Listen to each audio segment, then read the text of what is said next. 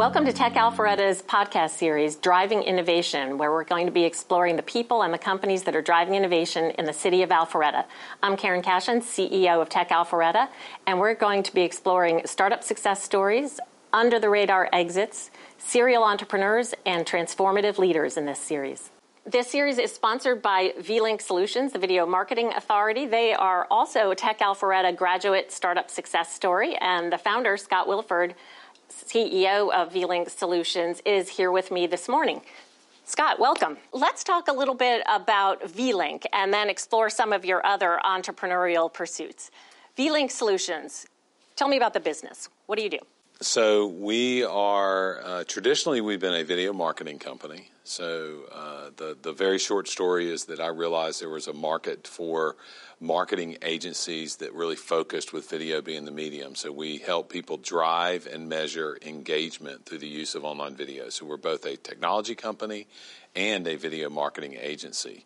But with the new world order caused by the pandemic, we've actually began and developed a virtual events platform. So we're also helping people live stream events and hosting virtual events using high production value, but also the technology that we've built in the last few months. And how is it going? Have you seen a demand for that new functionality that you built in the last few months? Yeah, it's really interesting. We have actually seen a huge spike in use of virtual events. And when we looked at the marketplace, there was, basically the webinar, and then there were these very expensive and sometimes not even that functional virtual event software and software companies. And so what we said is, how can we give the market a product that falls in between a $200 webinar and a $25,000 and up software solution that also included our production skills. So we started development in early March of 2020 and actually launched the product April the 9th. Wow, that's a tight development timeline. In less than 30 days, we did our first event. It had limited functionality, but now we've done things like World Trade Day, and we're getting ready to do a huge event tomorrow night. And so we've had thousands of people come through our virtual venue, and the demand is growing. We're probably doing 5 to 6 demos a week right now. Ah, that's fantastic. Congratulations. So V-Link Solutions, startup at our center. How did you find out about Tech Alpharetta's Innovation Center? So for V-Link, we had been, I've been in the startup community around Atlanta for a long time, and we started in Marietta, which is where we live, or where I live. And then when I started looking at different hubs of where industry was happening, Alpharetta was a logical choice. And so when we began to look at real estate up here, we knew it was going to take a little bit longer because 3 years ago, the real estate market here was extremely crowded, and they were still doing a lot of construction. And so we just needed a place that we could grow our contacts within Alpharetta and also continue to innovate the technology that we're building. And so Tech Alpharetta was a logical choice. And we joined here right away. And then when we graduated, which was about 9 months later, we continued to support the organization. Terrific. And did you find it helpful being part of an incubator? So because I've got a serial entrepreneurial background, we found it helpful for all the connections. So being able to connect with other early stage companies as well as a lot of the sponsors within the Tech Alpharetta community, that really made a difference. And knowing the reputation that Tech Alpharetta has and being part of its branding committee and part of its marketing strategy as a marketing person, it's just been a great ride. It's fun. We've met a lot of people. We've landed some good relationships and contacts and have done a fair amount of business with other people that are part of the community. So it's been a very, very beneficial. And I recommend it especially for entrepreneurs that are out there, because if you're an entrepreneur and you need to make these connections and you don't have that network, this is a great way to connect with and learn more about what's going on in the Alpharetta community.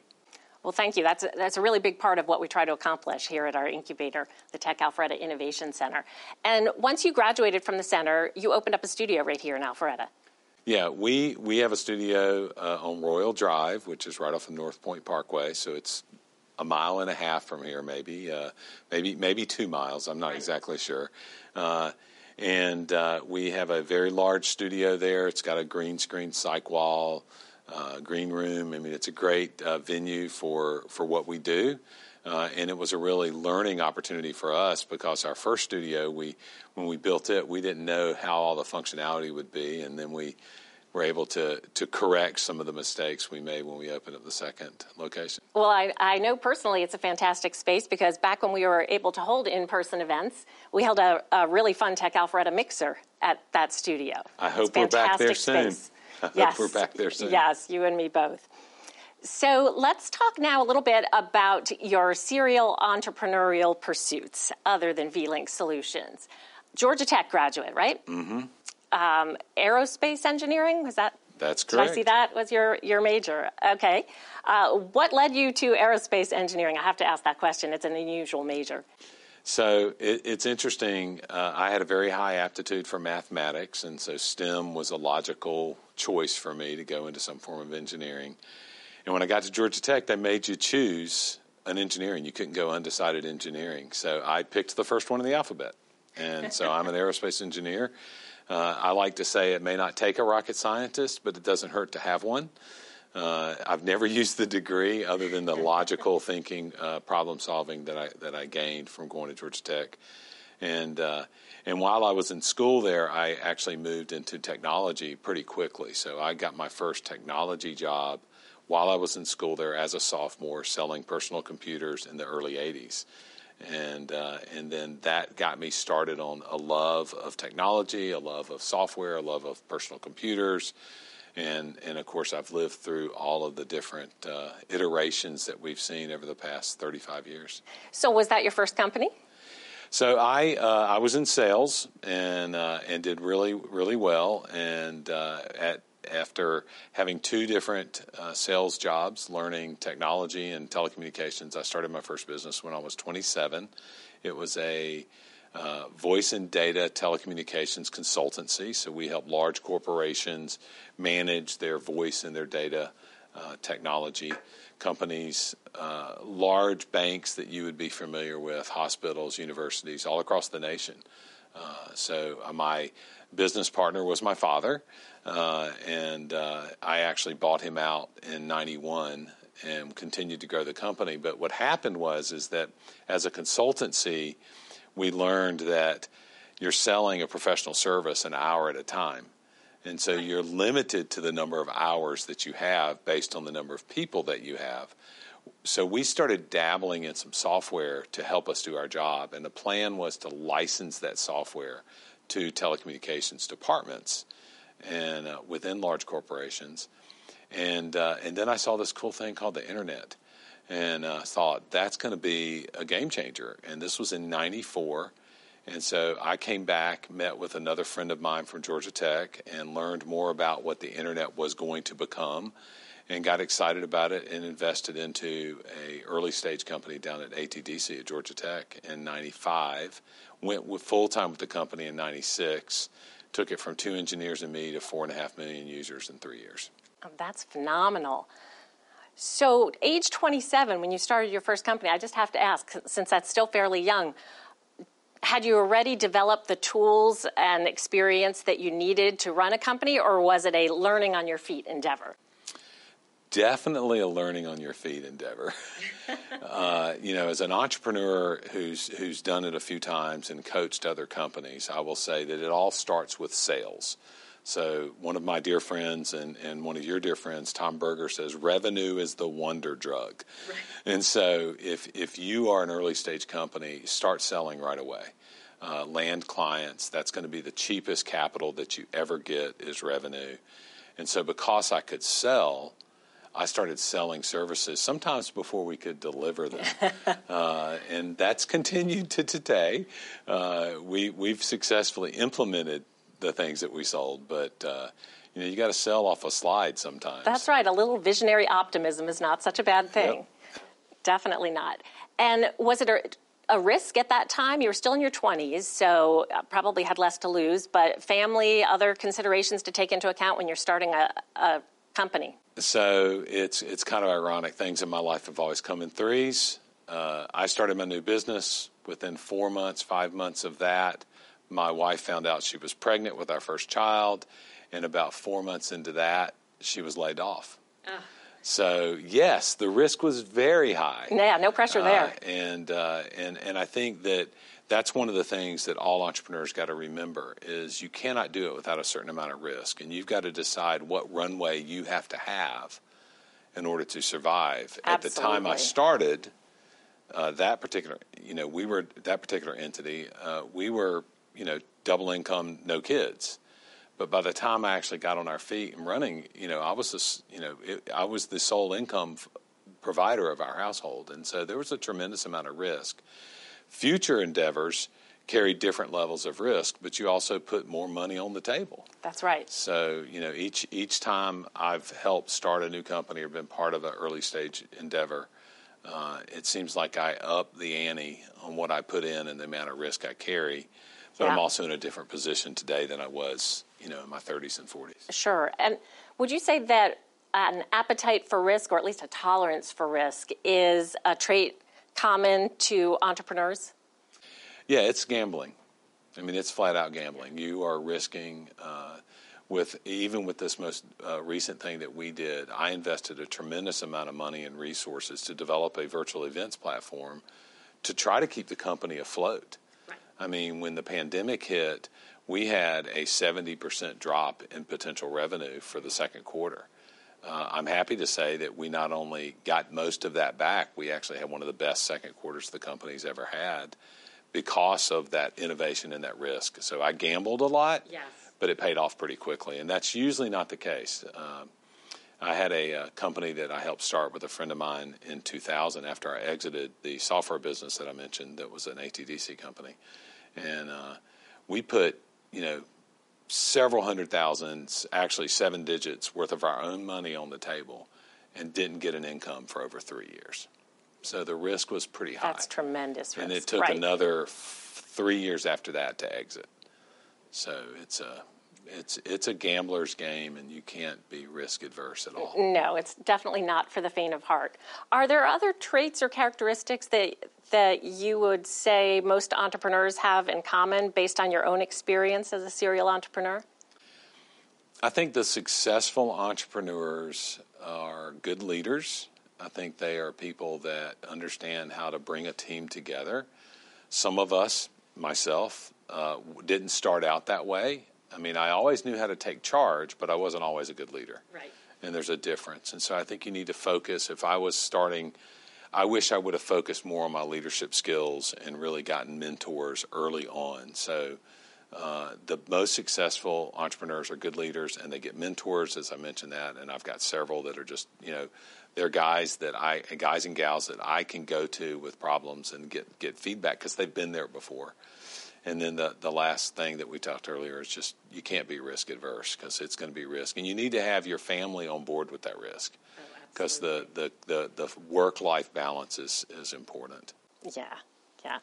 And so since you had created that company when you were 27, bought your father out, turned it into tremendous success, and sold it, I think you said? I sold it to my partners. Yes. I actually left the company 3 years before I sold it to them. Okay, but still a successful exit. Yeah. In '96, I left the company to go run the software, help run the software company. And then in 2000, there was an adjustment in the internet market called the dot-bomb. Yes, remember it well. I was able to exit, but didn't do as well as we could. We had a valuation that tanked. It went from a strong 8-digit number down to a small 7-digit number overnight. Oh, that hurts. And so we. Anyway, that's a painful story. Yes. But then I started another company, and that one again we reinvested, and it's just it's a fun journey. I like to say I've been part of a founder of at least 8 different entities. Some of them have been exits, some of them have been roll-ups. But each time you learn more. You get another T-shirt, you go to the concert, and you experience it, and you get a T-shirt, and then next time you know what to expect. And you have pitfalls every time. Yeah, it's going to happen. You're always going to have pitfalls and failures and have to pull yourself back up, but you learn from it, like you said. So what spurs you on to start a new company? I understand sometimes it's an exit, but is it an idea? Is it a desire for a new challenge? What makes you tick as a serial entrepreneur and move on to your next company? So I think most entrepreneurs, including myself, are problem solvers.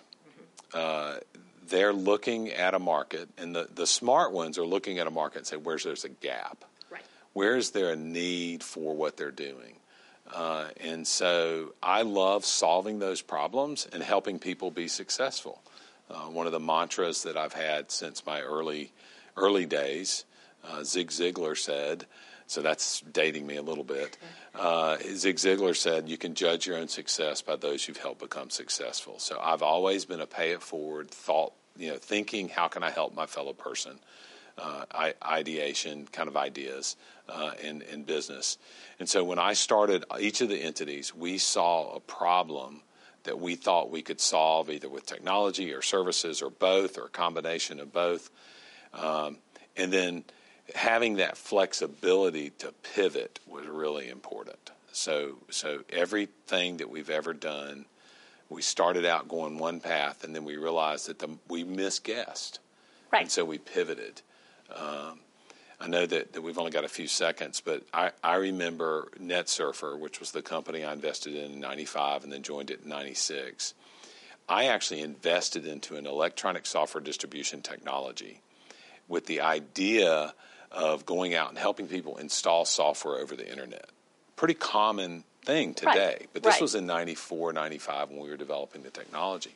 And people were just starting to become aware of the internet, really, at that time. Yeah, and what we found, though, is that there were some other companies that were ahead of us in the fundraising. Ironically, we had been providing a software solution to one of the fastest-growing startups that ever happened in Atlanta, which was MindSpring. And we had provided them software. Jeff, my partner, had written some software for Charles Brewer. And that software solved an onboarding problem for ISPs. And so we met with Charles, and Charles says, guys, y'all have a product. Table that software distribution stuff. Embed that into this product that you built for me and go sell it to other ISPs. And that's what we did. So we had to make a very big pivot. We did it early on, and that's what spurred the growth. So sometimes you think you're solving a problem, but then you got to be willing to realize that's not really the problem I can solve. I need to pivot. Right. Have to be open-minded and flexible. I think that type of nimbleness and agility is another serial entrepreneur trait. Yep. Well, Scott, thank you so much for joining us here today. Serial entrepreneur and Tech Alpharetta startup success story. Appreciate all your support, and thanks again. Well, we're glad we're here. Thank you for watching.